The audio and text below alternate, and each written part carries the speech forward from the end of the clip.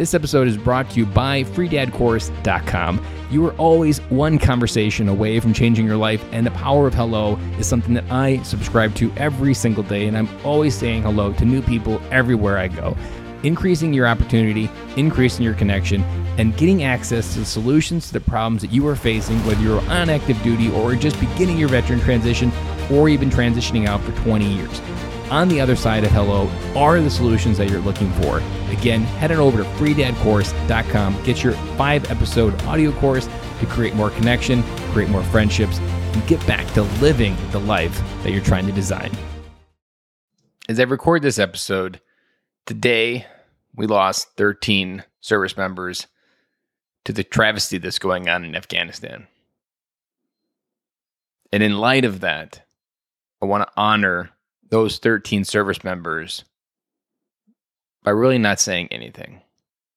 I think the best thing that I can do for them is to honor, not adding to what is already being said, but just pausing to know, we don't know their names yet, but to know that there's probably a family out there and a kid and a daughter or a son and a mom and dad that isn't getting to ever feel their kids' love again or their dad's love again. And so for me, every time something happens in either war, Iraq or Afghanistan, it always hit me hard. I remember prepping this podcast and doing different things, and I would get service alerts for someone dying in Afghanistan or Iraq. And I would always memorialize their name and tell a little bit about them from what I could find on the internet to help make sure that their name and their legacy and their sacrifice is never forgotten. And I'll do the same when they release the 13 names here in the coming weeks.